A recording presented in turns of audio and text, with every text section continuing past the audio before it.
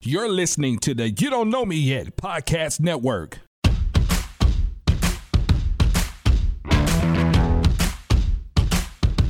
Hello, world. Welcome to Go On, Say It.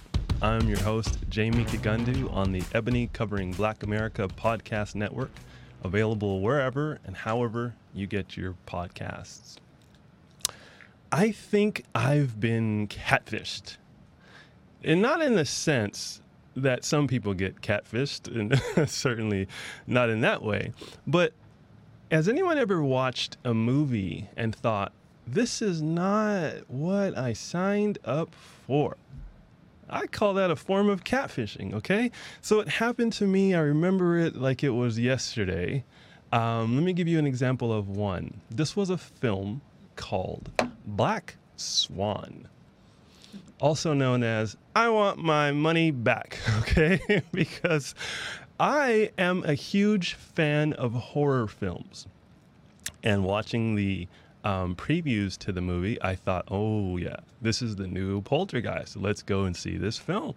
And so I don't want to give spoilers away about, the film for some of you who haven't yet seen it.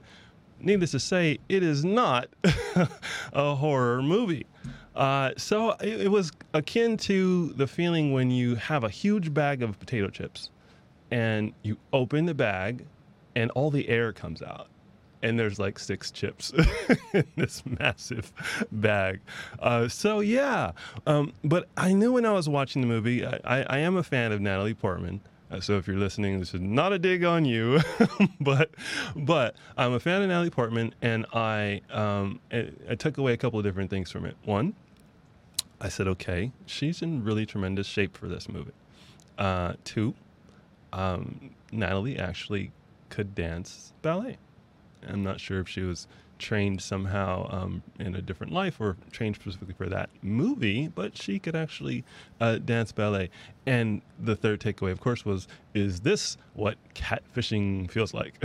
So I thought it would be interesting to bring into the studio a special person who could shed some insight and speak to so many facets of the story I just shared with you. And so, without further ado, I want to introduce Madison Chase. I'm going to tell you a little bit about Madison from her bio. She is a Juilliard and School of American Ballet classically trained ballerina. Madison is the world's first and only 3-time ESPN Miss Fitness champion. I feel like I could add echoes. Champion. There was 3 echoes for the 3 times. She's been seen on NBC, CBS, Fox, Access Hollywood, BET, MTV, Oxygen, and others. Madison has a wide range of experience in radio, TV, print, and online media outlets. As a fitness writer, her articles have been published in Eclipse Magazine, Euroweb, and Eclipse Magazine. Madison has appeared in magazines such as Oxygen, Muscle and Fitness, Hers, and Heart and Soul. She was also in an Adidas national commercial, along with Olympic gold medalist Maurice Green. Shout out to Maurice Green. She appeared on Fox's Kris Jenner show and in more than 450 fitness videos, infomercials, and fitness-related industry media. So for those consumers of that type of fitness, you owe your bodies to Madison. Madison is a certified National Academy of Sports Medicine personal trainer, NASM nutritionist, and do-it-yourself healthier living strategist. She has more than 10 years training as a classical ballerina, and as a personal trainer. Madison's clientele includes entertainment industry executives, professional athletes, as well as Hollywood A-list celebrities such as Robert Pattinson, for you Twilight and Batman fans, Chris Tucker, Tabitha Brown, Amber Riley, Dancing with the Stars champ Lisa Ray McCoy, and Robin Latiker Johnson. Senior Program Director of OWN, NFL, and NBA players. Welcome to the show, Madison. Are you ready to have some fun with us today? I'm ready to have some fun, yes. Thank you. That was the best intro ever, so thank you for that. Hey, okay, so I am the best introducer of all time. the podcast is over. Thank you for coming. Love it. We do something interesting on our program that we believe is unique. And at the end of the program, you will get the opportunity to name the episode that you have appeared on. Okay? Sounds good. Okay. Madison, did you also think that Black Swan was going to be a horror movie? I didn't. I actually am a huge fan of Natalie Portman, and I got a chance to do, which is not on my resume. I did a ton of red carpet interviews, and so I got a chance to interview Natalie Portman for her movie that she did with Ashton Kutcher. Mm-hmm. I think it was called Friends with Benefits. And I'm a huge Natalie Portman fan, and that movie was a bit surprising. I definitely didn't sign up. I'm not a huge horror fan because I think sometimes real life can be scary enough. Sure. I don't need to go be entertained by horror or something that feels like it doesn't feel good to my spirit or my peace. Okay. I thought it was interesting. I did enjoy watching some of I'm such a critic when it comes to ballet and even just track and field, and watching commercials. And I was like, ooh, that casting could have been better. Or maybe if they had someone who was more experienced, sure, maybe they could have done a better job at casting, just basic things, right? But I agree. I definitely didn't anticipate that I was going to be watching a horror film. I knew it was going to have some kind of darkness, but I also think too, why does the Black Swan have to be the bad swan? Why can't the Black Swan be the amazing, Black excellence? The heroine, you know what I'm saying? The heroine. You said something interesting. So I am a bit of a critic when it comes to watching, anything that has a legal spin on it. Yep. or an athletic spin on it, and I look at it and I'm always like, that's not real. That's not how it goes. True, right? And I actually judge actors when they're cast in a role and I see them perform something physically. And I'm like, come on, you couldn't have got a guy that could shot an actual basketball, or a stunt double for that moment. So yeah, I'm with you. So I've seen pictures of you, and just as a practical matter, do you every day decide that you're going to count your six pack and make sure that all of them are still in place? I can say that the six pack is more like it might just be a flat pack, it's deflated, just because COVID definitely. I recently started a vegan journey 5 years ago. And, I think no one anticipated what was happening in the world, what was going to happen in the world. And so the idea of managing stress, the idea of managing the unknown, for me took a toll on me in a way that I hadn't anticipated, because I was not really comfortable going in the gym. And I think, I could clearly work out at home, because that's essentially what I started to do with a lot of my clients, is do virtual training. And I had stuff at home, but I just wasn't motivated. I wasn't motivated to do a lot of things other than just kind of be self-reflective. And that's kind of the space that I've been in. But now that things are opening back up, hopefully I could get my six pack back, because it's more like a flat pack. Okay.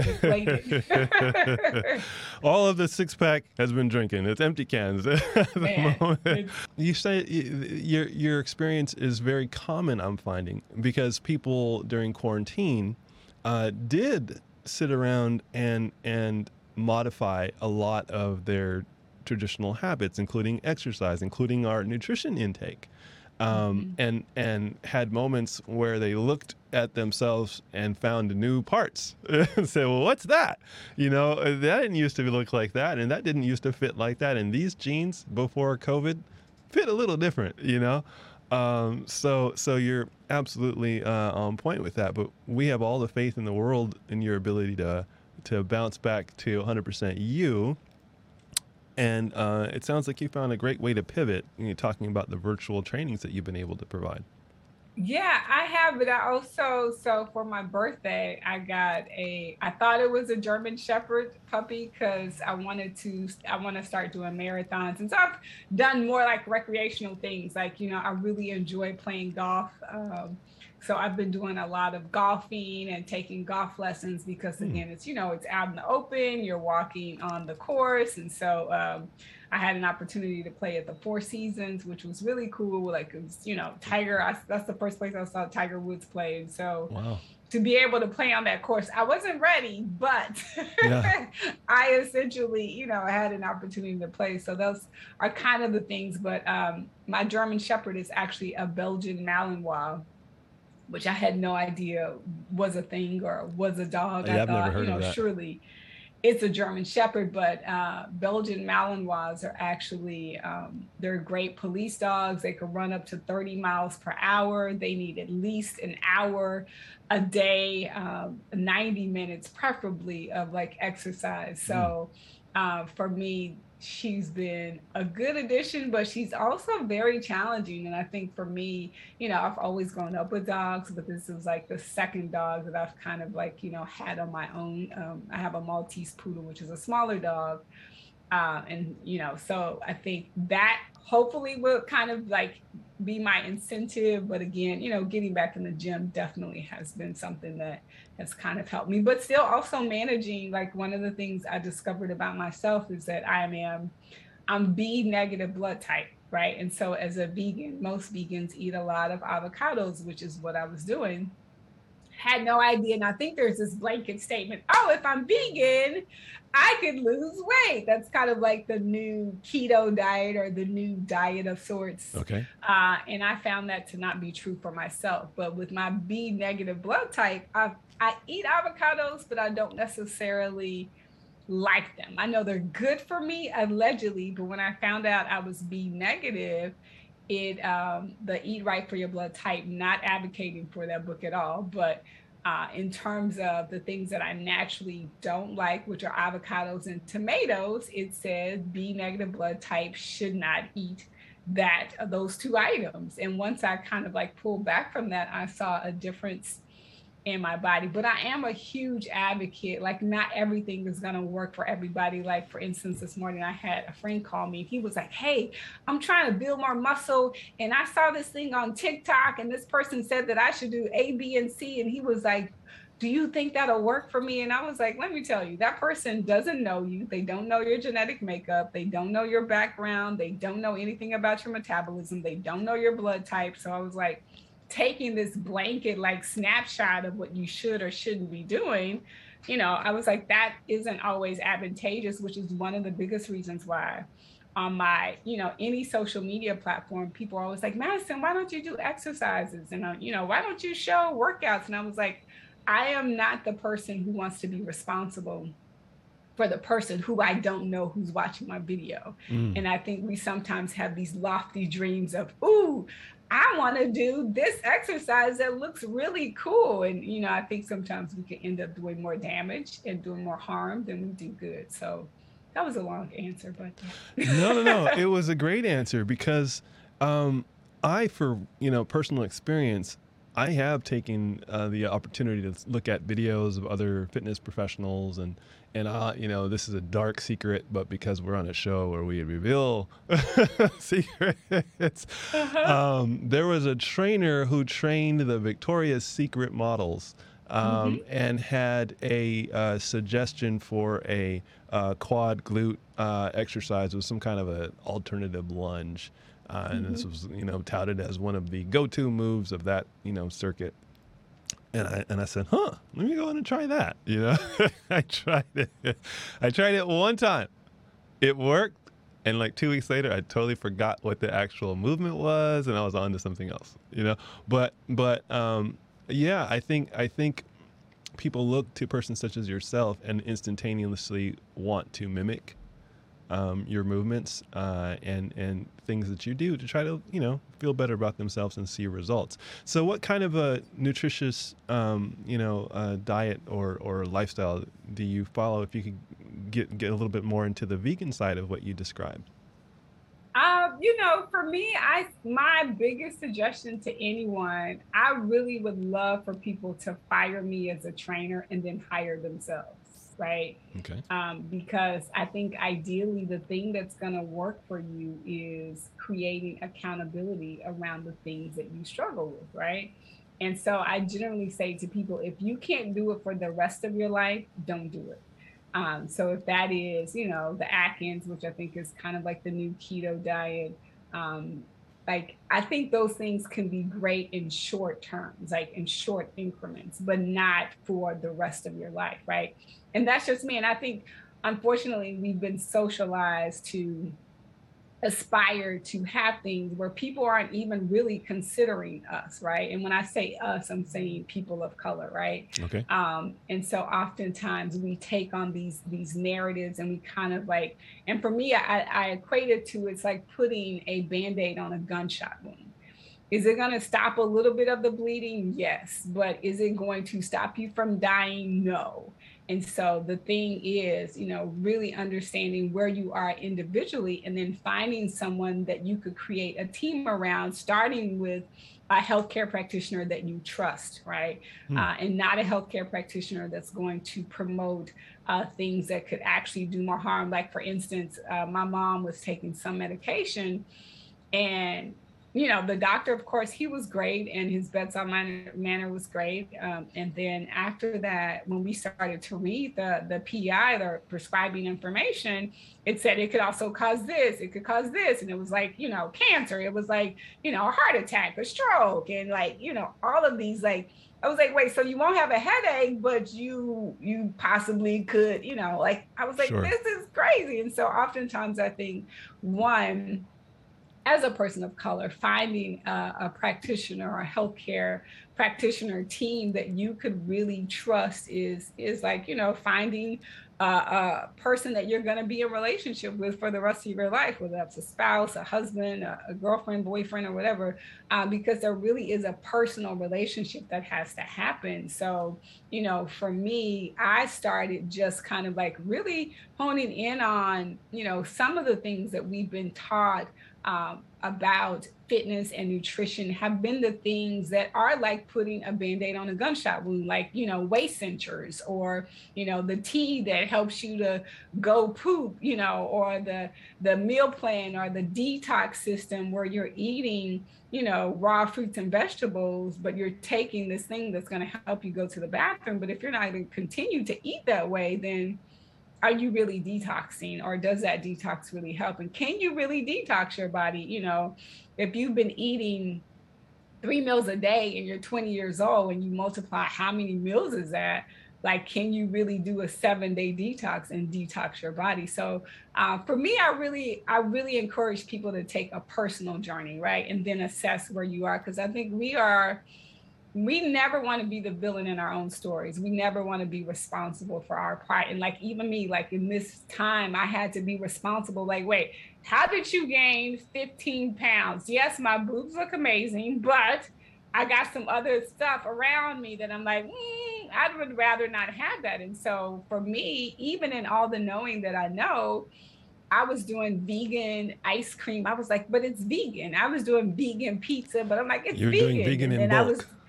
Say it again. You were doing vegan in bulk?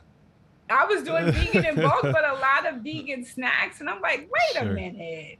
This is why I've gained these 15 extra pounds, and why I really, in the sedentary, and then just kind of like really understanding what stress does to my body, what stress did in terms of like sleep, and how all of those things are important in terms of, your sleep, your nutrition, and how you fuel your body. And I don't even say diet, I say fuel. Like, how are you fueling your body?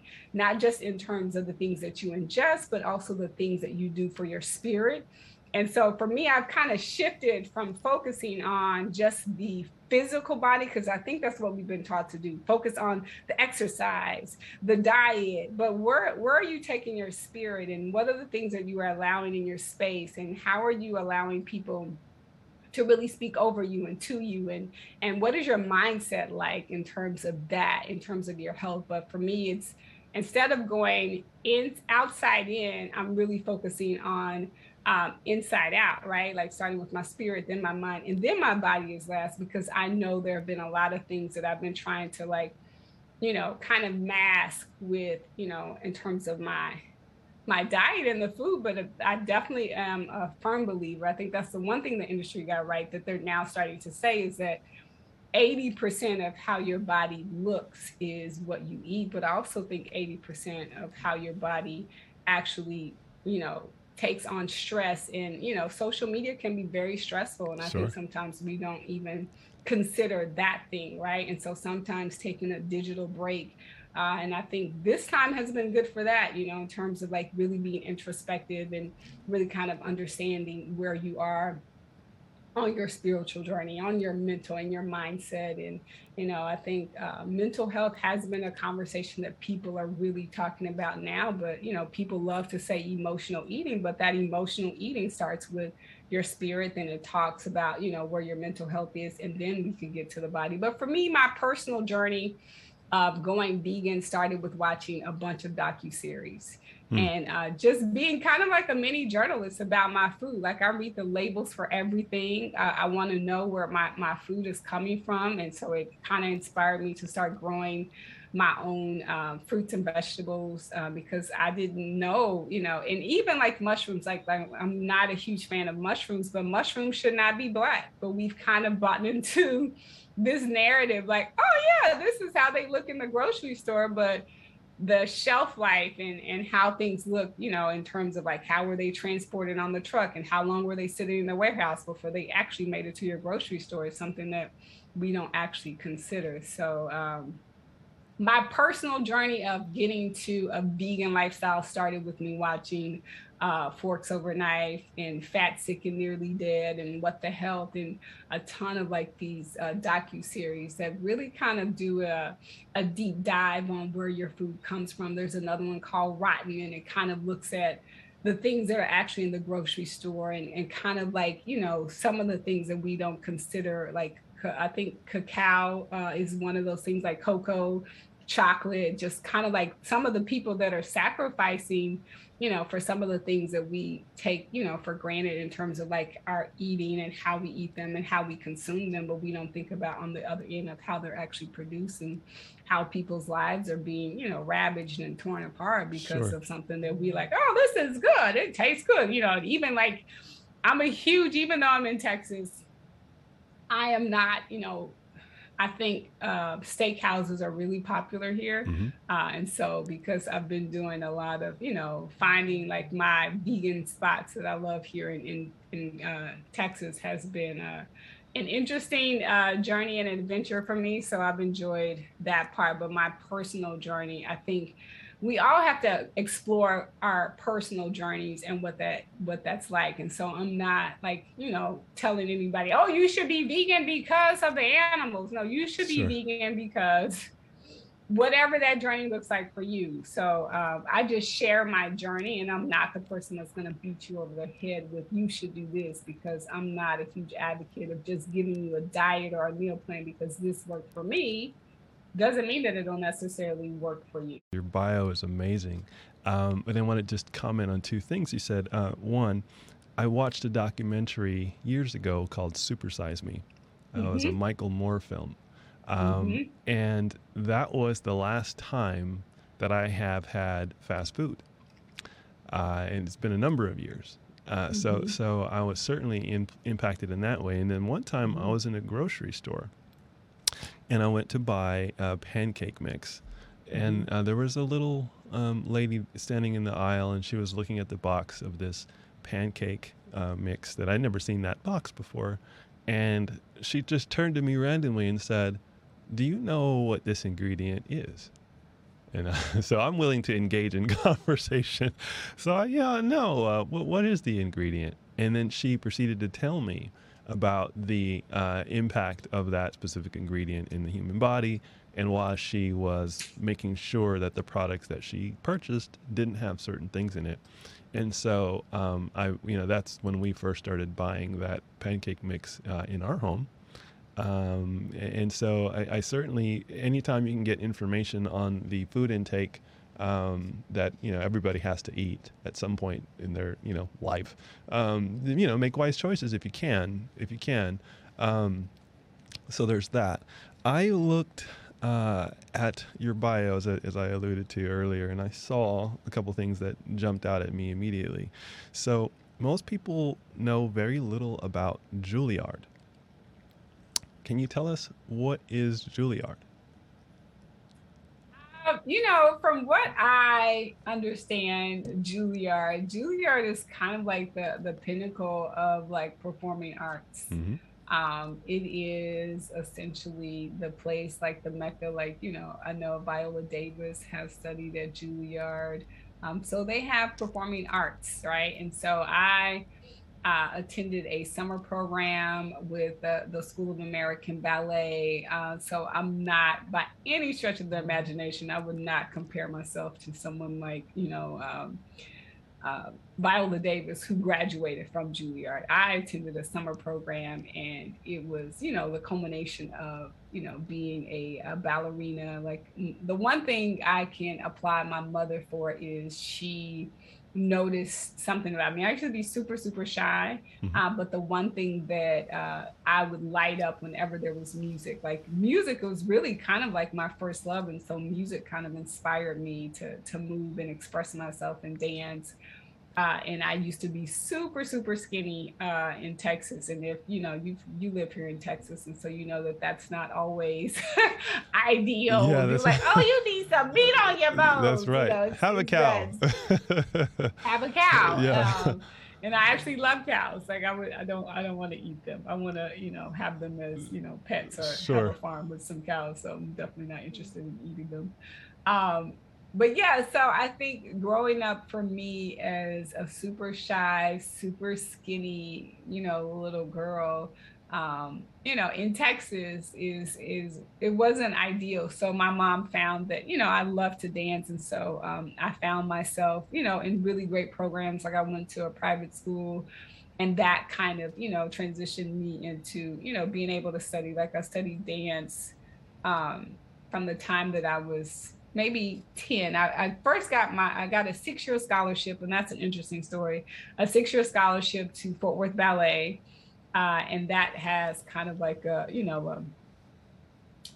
hero from, like being told that I would never be a dancer, to being discovered, out of hundreds of 300 little girls auditioning for the Nutcracker. Like I was picked out of, I think it was like maybe 10 or 11 people of this apprenticeship for the Fort Worth Ballet. Wow. And then I did that. And then I had a really great dance teacher named Gail Corkery, who essentially was like, my advocate for putting me in spaces that often didn't have faces that look like mine, from going to a private school. And then that kind of led me to, like, every summer from the time that I was like maybe 10 to 16, I would go somewhere and train for ballet. So I studied at Houston Ballet. Then I went to Juilliard, was one, for School of American Ballet. And then I also went to Interlochen, which is like in Michigan, which is like a year-round school, but I had an opportunity to go there. And then before I graduated high school and went to college, I danced professionally with a dance theater called Dallas Black Dance Theater. And I got a chance to go to Lima, Peru, and I was supposed to go to Italy, but that didn't happen. There was, a duel between my high school and then Dallas Black Dance Theater. And which is interesting because I was getting paid as a dancer, but my high school wanted me to pay to go to some festival. Of course, I was a very accomplished dancer in high school in Arts Magnet, downtown Dallas, which, we have some recognizable names like Erykah Badu and Nora Jones and Roy Hargrove are some of the, people who actually graduated from my high school. But so that's kind of my explanation of Juilliard. Like, I think it's the one person that I used to love, Mikhail Baryshnikov, growing up. Like, I didn't watch a lot of television. I read tons of books when I was little. So I was a ferocious reader, and I didn't, all I knew was ballet. So I got a chance to meet Rudolf Nureyev, who was like one of the apprentices, one of the principal dancers for School of American Ballet at the time. And so, that was my world. But I broke my ankle and Oh, wow. I had to have major surgery. And then after that, I was kind of like, I'm good with this dancing because I'd done it for, from the time that I was 5 to 17. And so dancers' lives are pretty short in terms of their career. And I knew if I wanted to dance, I would have to move to New York. And I wasn't quite ready to go to New York. I think I was over it by that time. And that's why I got into fitness, which is kind of how I got into fitness, because dancers are kind of vain about their bodies and how they function and how they feel. So that's how I got into fitness. Most of us, including myself, have known very little about ballet and what dancers go through. And I know you're classically trained. And, the last example that I can recall ever having of ballet training came from John Wick 3, where there was an assassin Russian lady who was training the ballet dancers through some very interesting techniques, which we hope you didn't go through as a ballet dancer. I'm going to have to watch John Wick 3. I don't know what Yes. those interesting techniques are, but dancers have, especially ballerinas, like watching, very accomplished dancers like and Michaela Prince, I think is her name, and Misty Copeland. But Michaela, like she's so super talented. And there's so many other like amazing dancers, but the thing that I thought was so interesting growing up, like I have a friend, of course, tons of my friends put their little girls in ballet, and I'm such an advocate of, little brown girls need little brown tights and brown ballet shoes to match their little brown legs. And I think I had a disagreement with one of my best friends in college. Her daughter, of course, is, oftentimes you're the only little brown face in the space. And Sure. so I was like, you have to really start instilling, that sense of self, because you're always going to show up and be the brown little girl. And so there are only so many things that we could assimilate to do. And our brown skin is not one of them. Right. And so I was a huge advocate. I was like, I'm going to send her some brown tights and some brown ballet shoes, because she needs to know that, she should be proud of being brown. Right. And, being the only one in that space that could, really kind of stand out in a way that others can't. So, yeah. Interesting. You mentioned the transition then, once you decided that it was time to move on from ballet into fitness. Mm-hmm. And so I want to talk a little bit about, or a lot, about your ESPN competitions. Okay. Tell us about what that experience was like. What did you do there? And bring us into your world there. So I started competing in fitness competitions. And the reason why I am the world's, this is a great question. The competitions that I used to do, the Miss America competition, used to be on ESPN and ESPN2.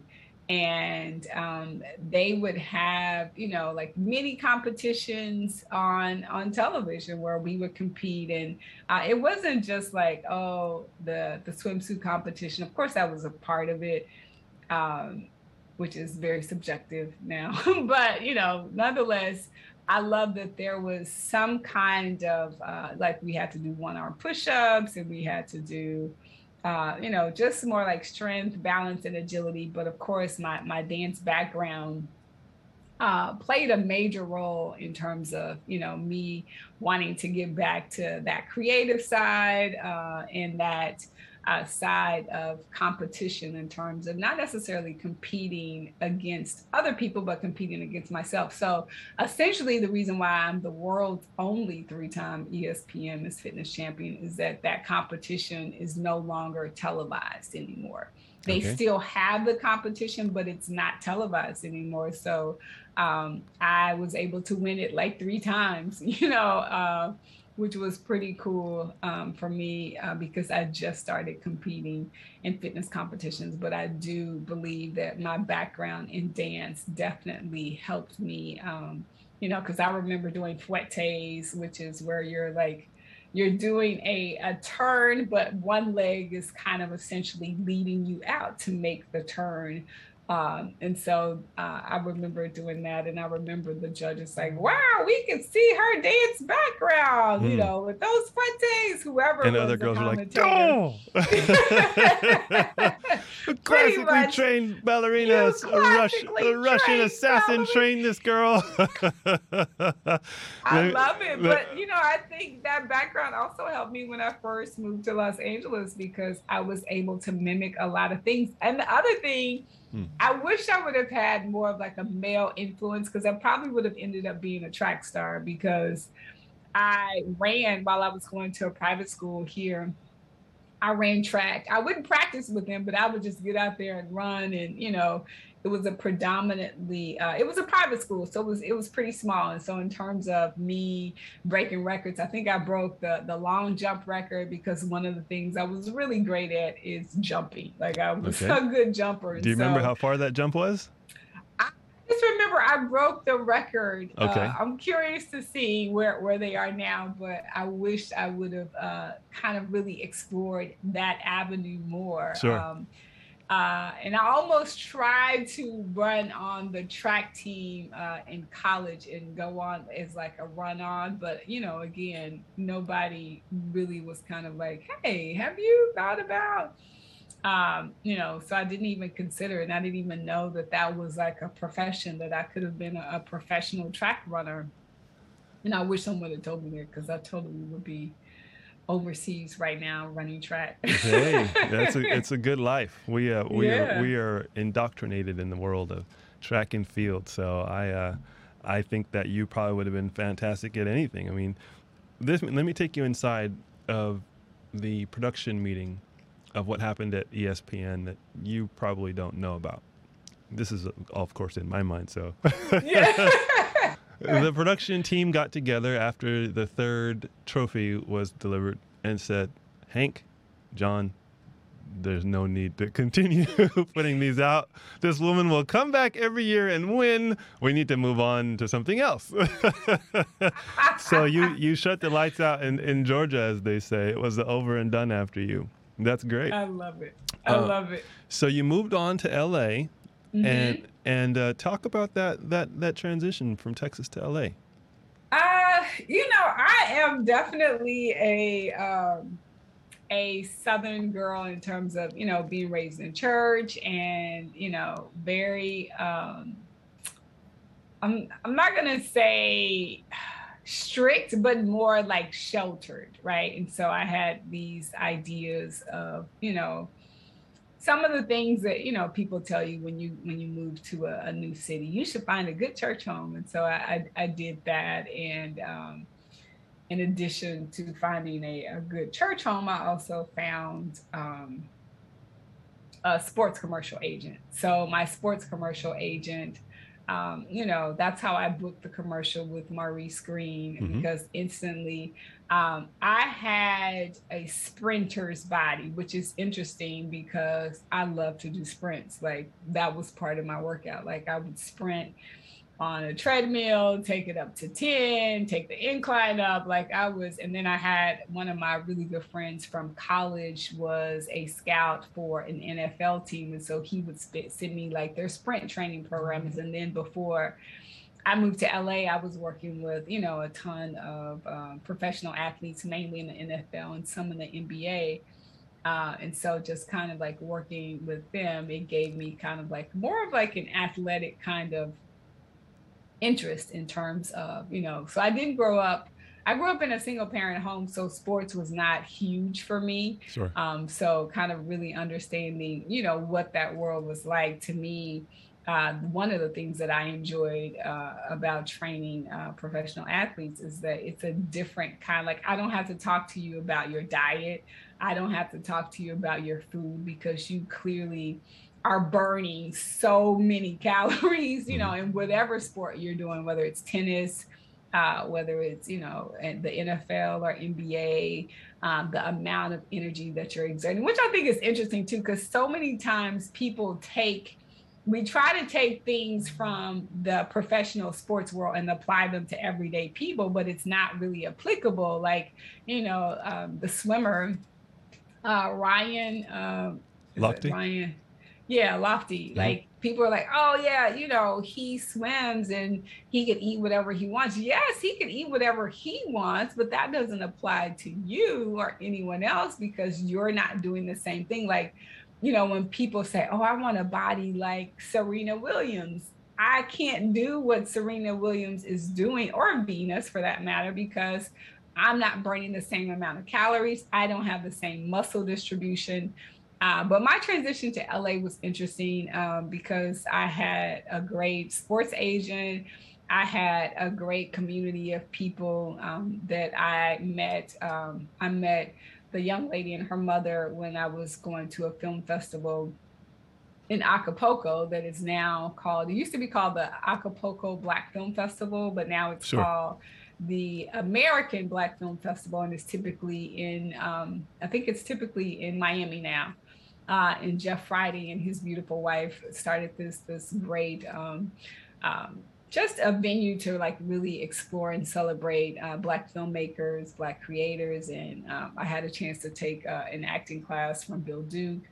And so because I met this wonderful young lady and her mom, and actually I was supposed to go with a friend and she ended up dropping out and she was like, oh, I can't go. And I was like, cool, I'm out. I'll see you when I get back. So because I think I ended up meeting Hill Harper, I ended up meeting a ton of like really, world renowned kind of like, people who are iconic in Black Hollywood for us. Sure. During that time. And so I think Hill Harper was very generous when I first moved to LA, and he introduced me to his trainers and he was like, you should train at this gym, and just really being friendly. And there was a sense of community that, I got initially when I moved to LA. That's great. And so, finding clients and getting more clients, and then being able to just kind of meet people. And I met Chris Tucker through a really good friend of mine. And then I met, it was all kind of like kismet. And I got Robert Pattinson just from somebody reaching out to me saying, hey, we're working on this little film. Would you be interested in training the star? I'm like, yeah, absolutely. And so that's how I met him. And so when it's been an interesting ride. When something like that happens, you get a call from Robert Pattinson or Chris Tucker shows up. And do they have a specific project in mind that they're wanting to fit the bill for? So, for example, Batman. Robert Pattinson, now he's more action adventure character. Do they give you the details on the look they're going for, and you work towards that, or how does that work for you? Oh, well, I think it definitely depends on the film. It depends on the budget. It depends on all of those things.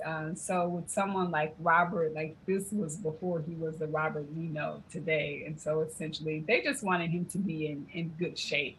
Okay.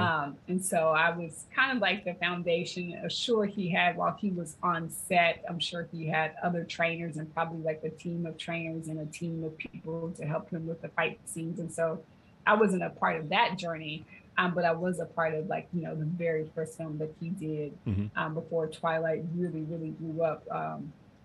And then with Chris, it was, kind of more recently, maybe like the last 5 years, and, of course, traveling and living a good life. And, for a while, Chris was doing a lot of philanthropic endeavors. And so I got an opportunity to work with him. But he was always funny because I would love what I could tell.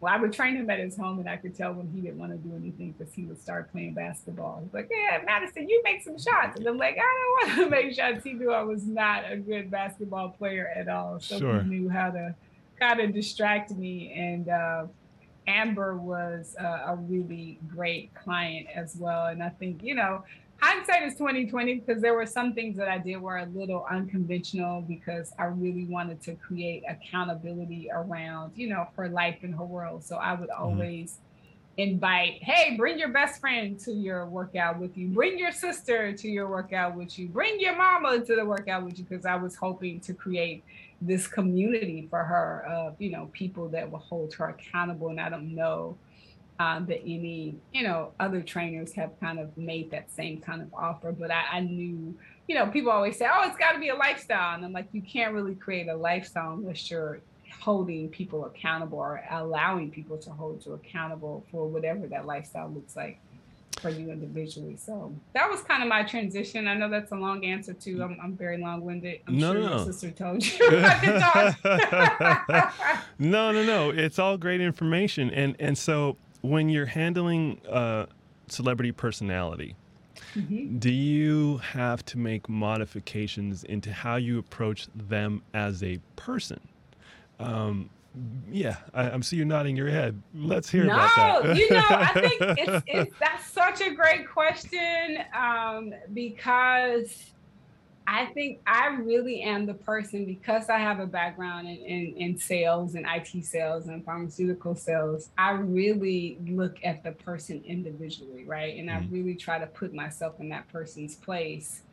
And I'm really very prayerful about, what things I should and shouldn't say, and really try to consider, being an entertainer and being in Hollywood and being in LA, like it's a whole different animal. So really kind of understanding what their world kind of looks like. And I think it's always interesting when people ask me, hey, can you hook me up with this person? It's a very fragile kind of relationship and fine line. And so oftentimes, like, I have a friend that, didn't necessarily turn into a client, but of course, like the heart of me always wants to help, people get to whatever that healing journey looks like for them, because it looks completely different for everybody, depending on what your story is, what your experience is, what you grew up with in the household, and how we have these relationships with food, and how our parents have relationships with food, and we tend to adapt those kind of similar things. And so I think, working with celebrities, and especially Black celebrities, because it's completely different, in terms of like access, in terms of, the pay scale. Like I've heard Viola Davis say it a couple of times, she's the Black Meryl Streep, but in terms of her pay, it doesn't quite look the same. And so, sometimes you have, celebrities, like you don't ever really know. And I never tried to put myself in someone else's pocket, right? Like, oh, well, they're a celebrity and they make this, so I could charge this. Sure. So I would never do that. Like, my rate is my rate. Well, your rate has just gone up after you appeared on this program, just so you know. I mean, just to make it clear. I love it. For everyone in America. I definitely love it. I will definitely take it. So I think, to your point, relationships are different. Like, and I think the thing about personal training, it is very personal. And I don't think people realize, when you're working with someone one-on-one, like I've recently had to be very mindful, because, I've had some clients that didn't necessarily work out as I anticipated, but then I realized that they were doing things like trying to undercut me, like they were, not a person of their word. And, Sure. Some of the things that they were doing and saying, I was like, and when I look back on them, like, dude, would I really want to spend my personal time with them and my personal space with them? Probably not. And so here lately, I've found myself being, because it is such an intimate space, that I found myself not like firing some of my clients, like, your energy, you're like, I like my peace. I like, so certainly there are sometimes you're where saying I something fire people. that's quite interesting, because I think when I was a young attorney, I didn't have the autonomy to just, get a celebrity client and say, no, thank you. But I do now. And what I'm hearing from you, it is a refreshing existence, because you have that ability. You've put in the work.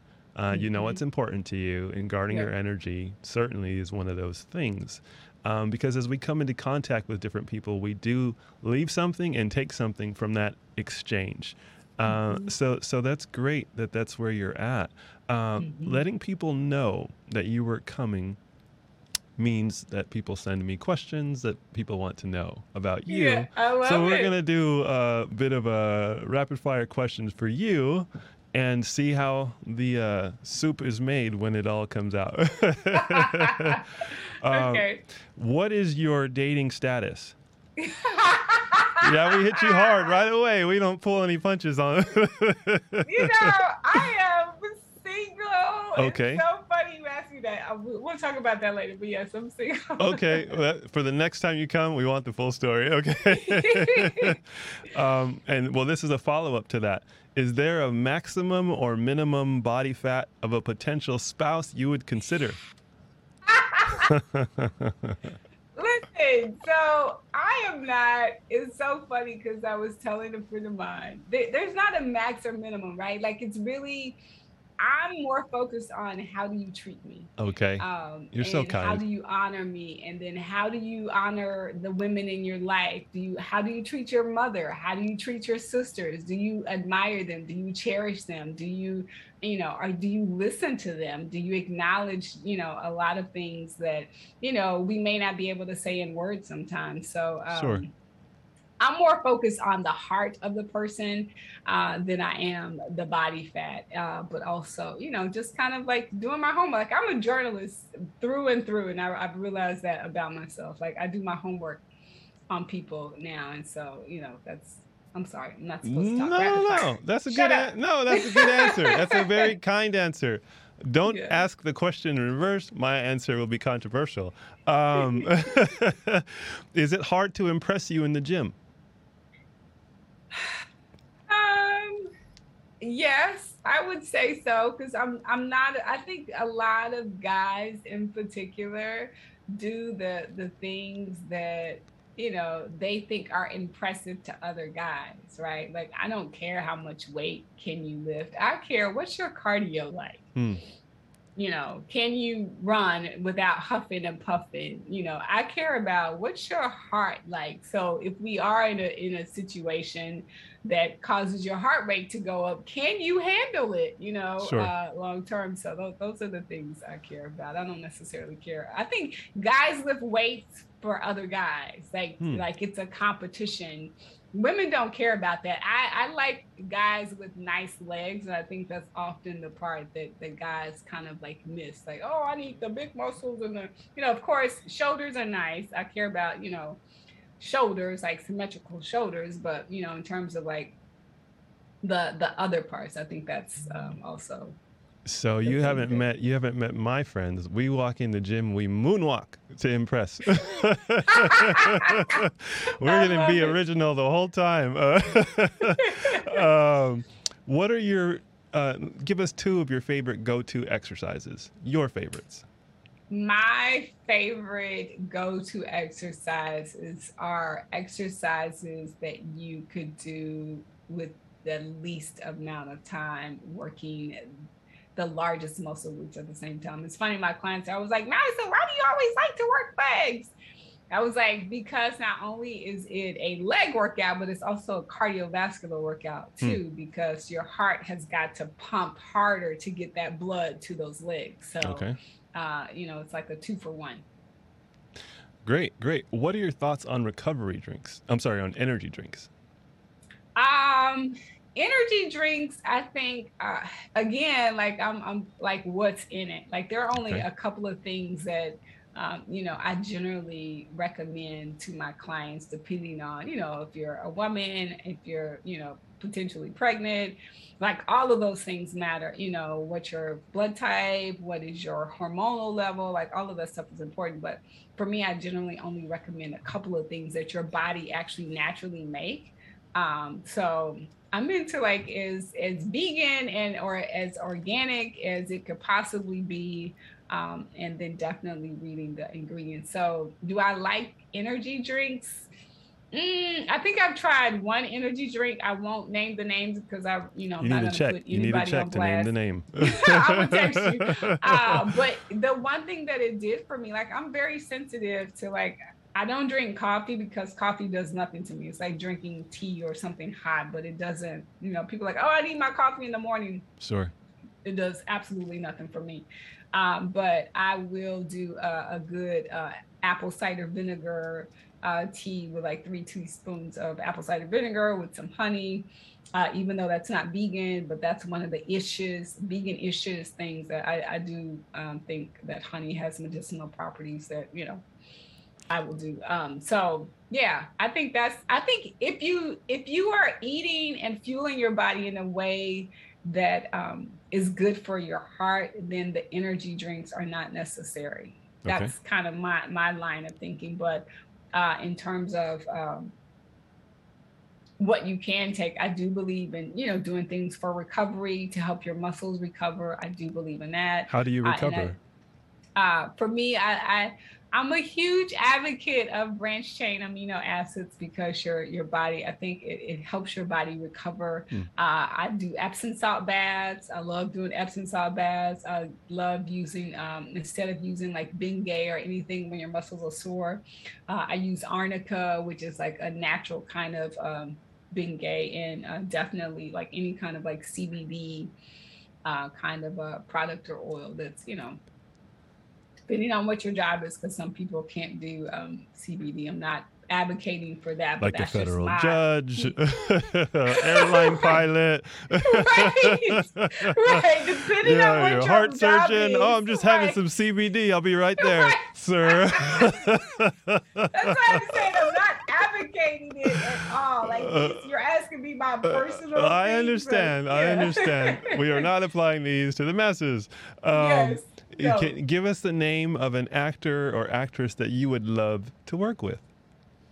That's a great question. I would say Kelly Clarkson. I think she's a Texas girl, and I see that. Like, I love that Hollywood hasn't changed her.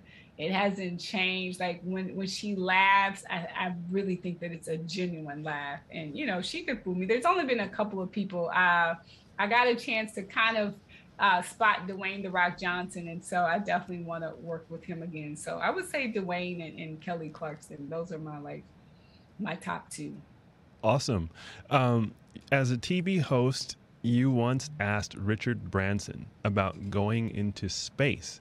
Is that something that you would really like to do? No, you know what? I think Richard, it was so cool to actually meet him, to interview him was, pretty cool. Yeah, no, I don't know that I'm interested in going into space. I think I'd rather, talk to the people who've gone and say, hey, how was it? No, I don't know that I'm really interested in going to space. I'm really interested in people taking care of this planet. That's what I'm really interested in. I'm really interested in let's just, throw trash here and, let's not care about the carbon monoxide. Let's not do any of that. And then, then let's go try to find another planet because we've messed this one up. Sure. So let me give you a different perspective on the answer that I anticipated from you. Okay. I'm doing the ventriloquist thing here. So, flying into space, I think, is approximately $1 million. Is it $1 million? I believe so. At the front door. I believe so. Now, in watching that interview, I think what I saw was a free invitation from Richard Branson for you to take that trip. Now, if that's true, that I'm not sure if it's a verbal contract or just a handshake deal, but you take that flight, come back and tell us how it was. If it's free. Man. I mean, if it were free, because I was like, hey, do you take checks? Exactly. It might not be a good check. I'm going to post date this for 2057. Yeah, for sure. I don't know, but that's a good question. Great question. You've interviewed The Rock, Mary J. Blige, but I'm in the TV side of your bio right now. Okay, sorry. You interviewed The Rock, Mary J. Blige, Viola Davis, Colin Farrell, Kris Jenner, Cedric the Entertainer. Were those and others, of course, but were those moments nervous for you?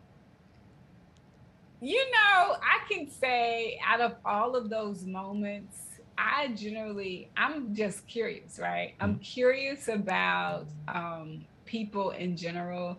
And I think Dwayne there have been two people that, I've never been like I told you, I grew up as a ballerina, right? And Yes. so for me, the people that I admired were like Judith Jameson, you know, the Dance Theater of Harlem director, you know, the founder of the Dance Theater of Harlem. So these were like the people, like when I met Judith Jameson, I was like, oh my God, it's Judith. Ah! You know, Sure. when I met Debbie Allen, I was like, oh my God, it's Debbie Allen. She's from Fame. And so these were the people that I would be nervous about, right?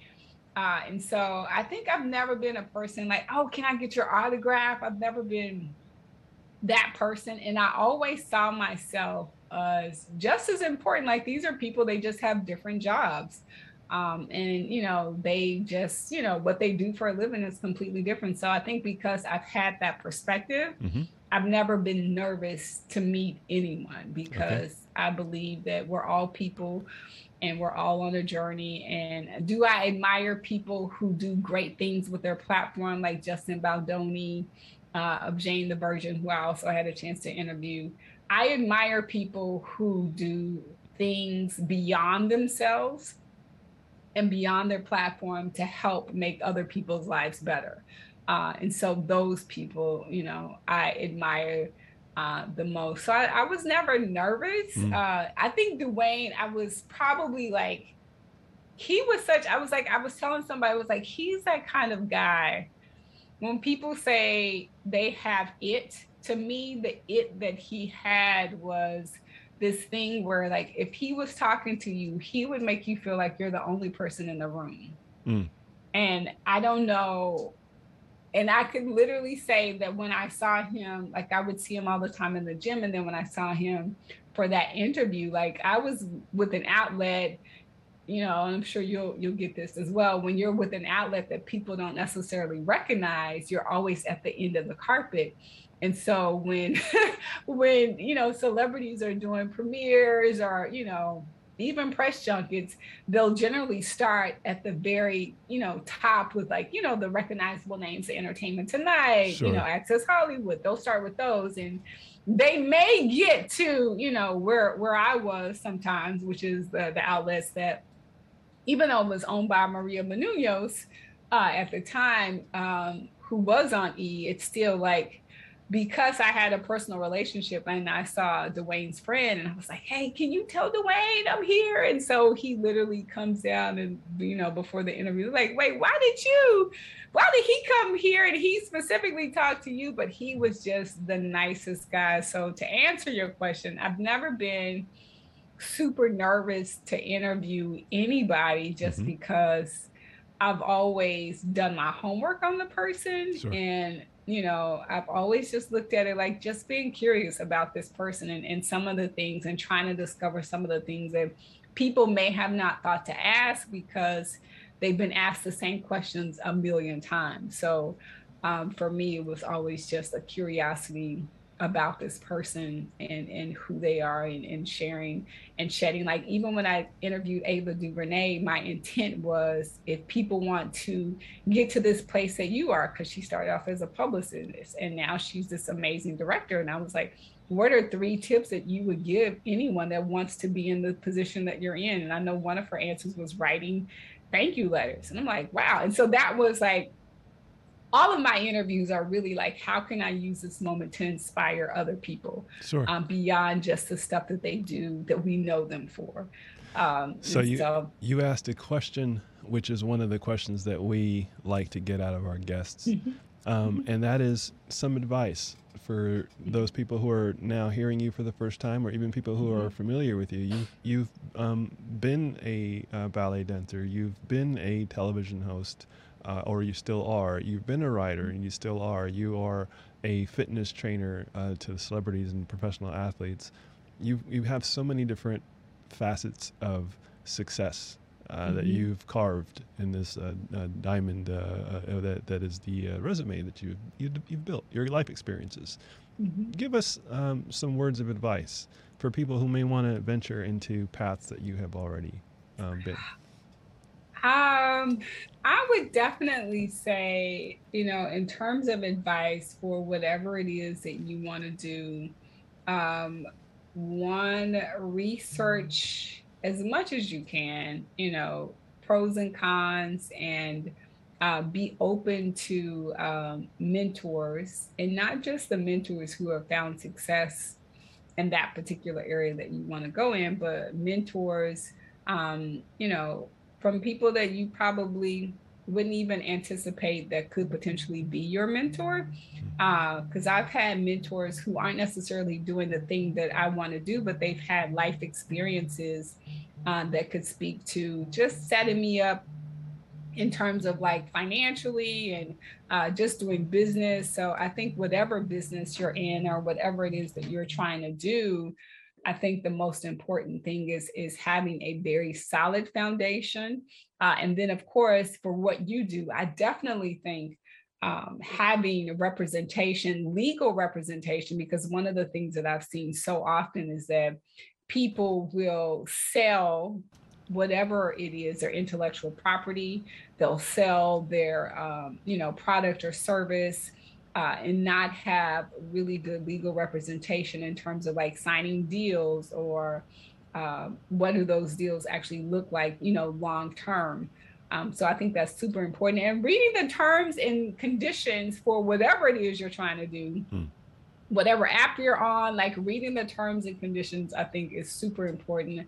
And then just moving forward and setting goals and essentially making sure that you have a team of people who are, one, going to hold you accountable, and two, help you reach those goals. So I think the team is important, and family, right? Family or friends. And sometimes the family we're given isn't always ideal, to support your dreams. So finding the people who are going to support you is super important.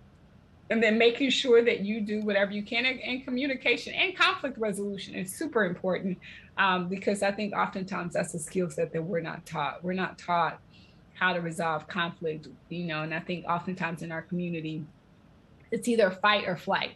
And sometimes, those aren't the best options for, really maintaining friendship and business relationship, because it all starts with the foundation of friendship. So those are kind of the things that I could think of, like off the top of my head, but also making sure that you take care of your spirit, mind, and body in that order, because I think once we do that, whatever it is you want to achieve is possible. That's wonderful. Is there anything that's going on around you right now that you'd like to share? Like, what is the breaking news surrounding your life that we should know about? The breaking news, of course, it's the first of the year, and I think it's coming to that place where, of course, people are going to start to want to do something different. So, in terms of like changing their body from the outside. And so I'm working on a program called Give Me 15 System, where you start with basically the micro habits and eventually turn them into macro living. And so, essentially that's going to be coming out on my, I'll be talking about it on my Instagram page and my social media page. And then I'm starting a blog called Madison on the Chase. Okay. And basically it's a chase for like faith, fitness and food, and love and relationships, because I am single, and I am curious about, what makes a healthy relationship.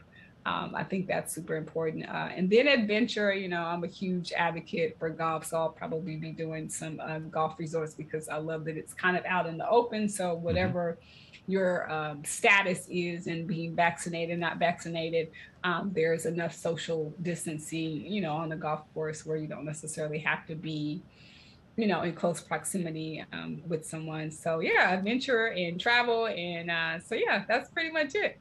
Awesome. What are your social media handles? And then if there's a website you could share with us, that'd be great as well.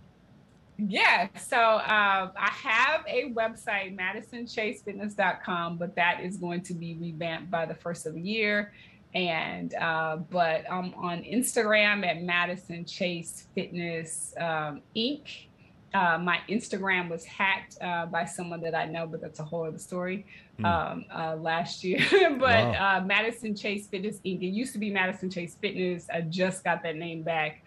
But I had to add the Inc. once it was hacked. And so I'm Madison Chase Fit on Twitter, and then Madison Chase Fitness on YouTube. And Facebook, pretty much everywhere. TikTok, LinkedIn, Madison Chase Fitness, or Madison Chase Fit, depending on how many characters you could have.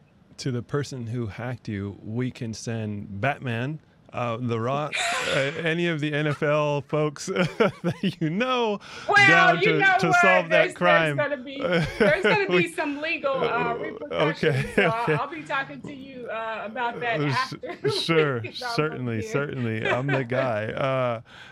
So, what would you like to name this episode that you've appeared on now that you've had some time to contemplate? Ooh, that's a great question. Yeah, see, we have ways to vest people. Yeah. Okay.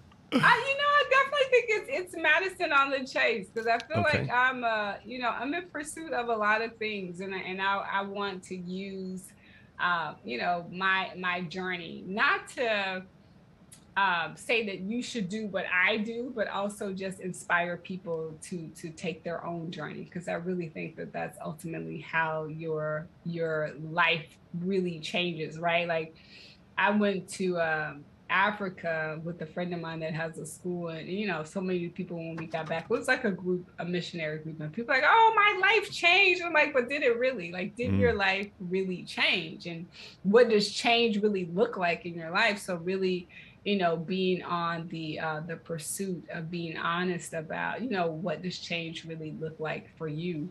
And because I do believe that, having worked in pharmaceutical sales, that it's kind of like a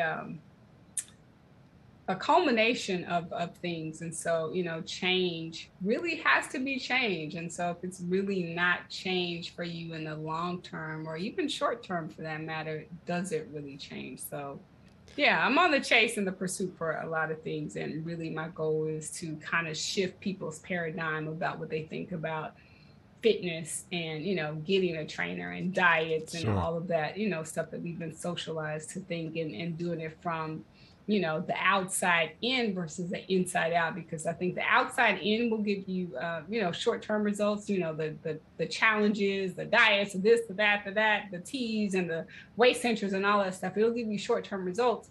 But by focusing on the spirit and the mind first, then eventually your body is going to follow. I think that's where we see real lifestyle changes. And so my goal is to get people to fire me and hire you. You're fired. You are officially fired. I'm officially fired. Good. You have a great name for marketing. Madison Chase, Madison on the Chase. There's not a lot you can do with Kigundu that I can have been able to creatively come up with, but I promise you will hear my thoughts on marketing with that Kigundu last name at some point in the near future. I'm gonna think about something. Okay. I might have something up my sleeve. That's my degree, marketing. We have two questions that we ask every person as well, and I didn't quite share this with you, but I'm sharing it with you now. The first question is, who would you like to see on this program now that you've experienced it yourself? Who would I like to see on this program? I would say my beautiful sister friend. Her name is Dion of D Lashes. She is, everybody is all about lashes and beauty. But my friend Dion out of LA, Dion Phillips Ford, who is she is like the original, the greatest of all times. Like, she is the reason why we have this whole eyelash industry in the first place. Yeah. And I think oftentimes she doesn't get the credit that she deserves. Okay. Of course, you have a lot of imitators and people who kind of mimic what she's done in this industry. But, she partnered with Victoria Beckham, and, her clientele really speak for themselves. But I think, she just doesn't get the recognition that she deserves. And she really is, the GOAT. We're going to give her some recognition then. We're going to go through you and get the recommendation on here and learn all about her life. Yes. And get some dirt on you at the same time. Have we treated you well? Yes, you have. I've enjoyed this time together. Great. Thank you. Great. You're so welcome. And we hope that you're willing to come back and share more things about your life with us in the near future, especially when you get your new site up and when you get the program out first of the year that you've described for our listening audience. Yes. Until that time, thank you so much. Go on and say it to your friends and neighbors, and you have a great day. You too. Thank you so much.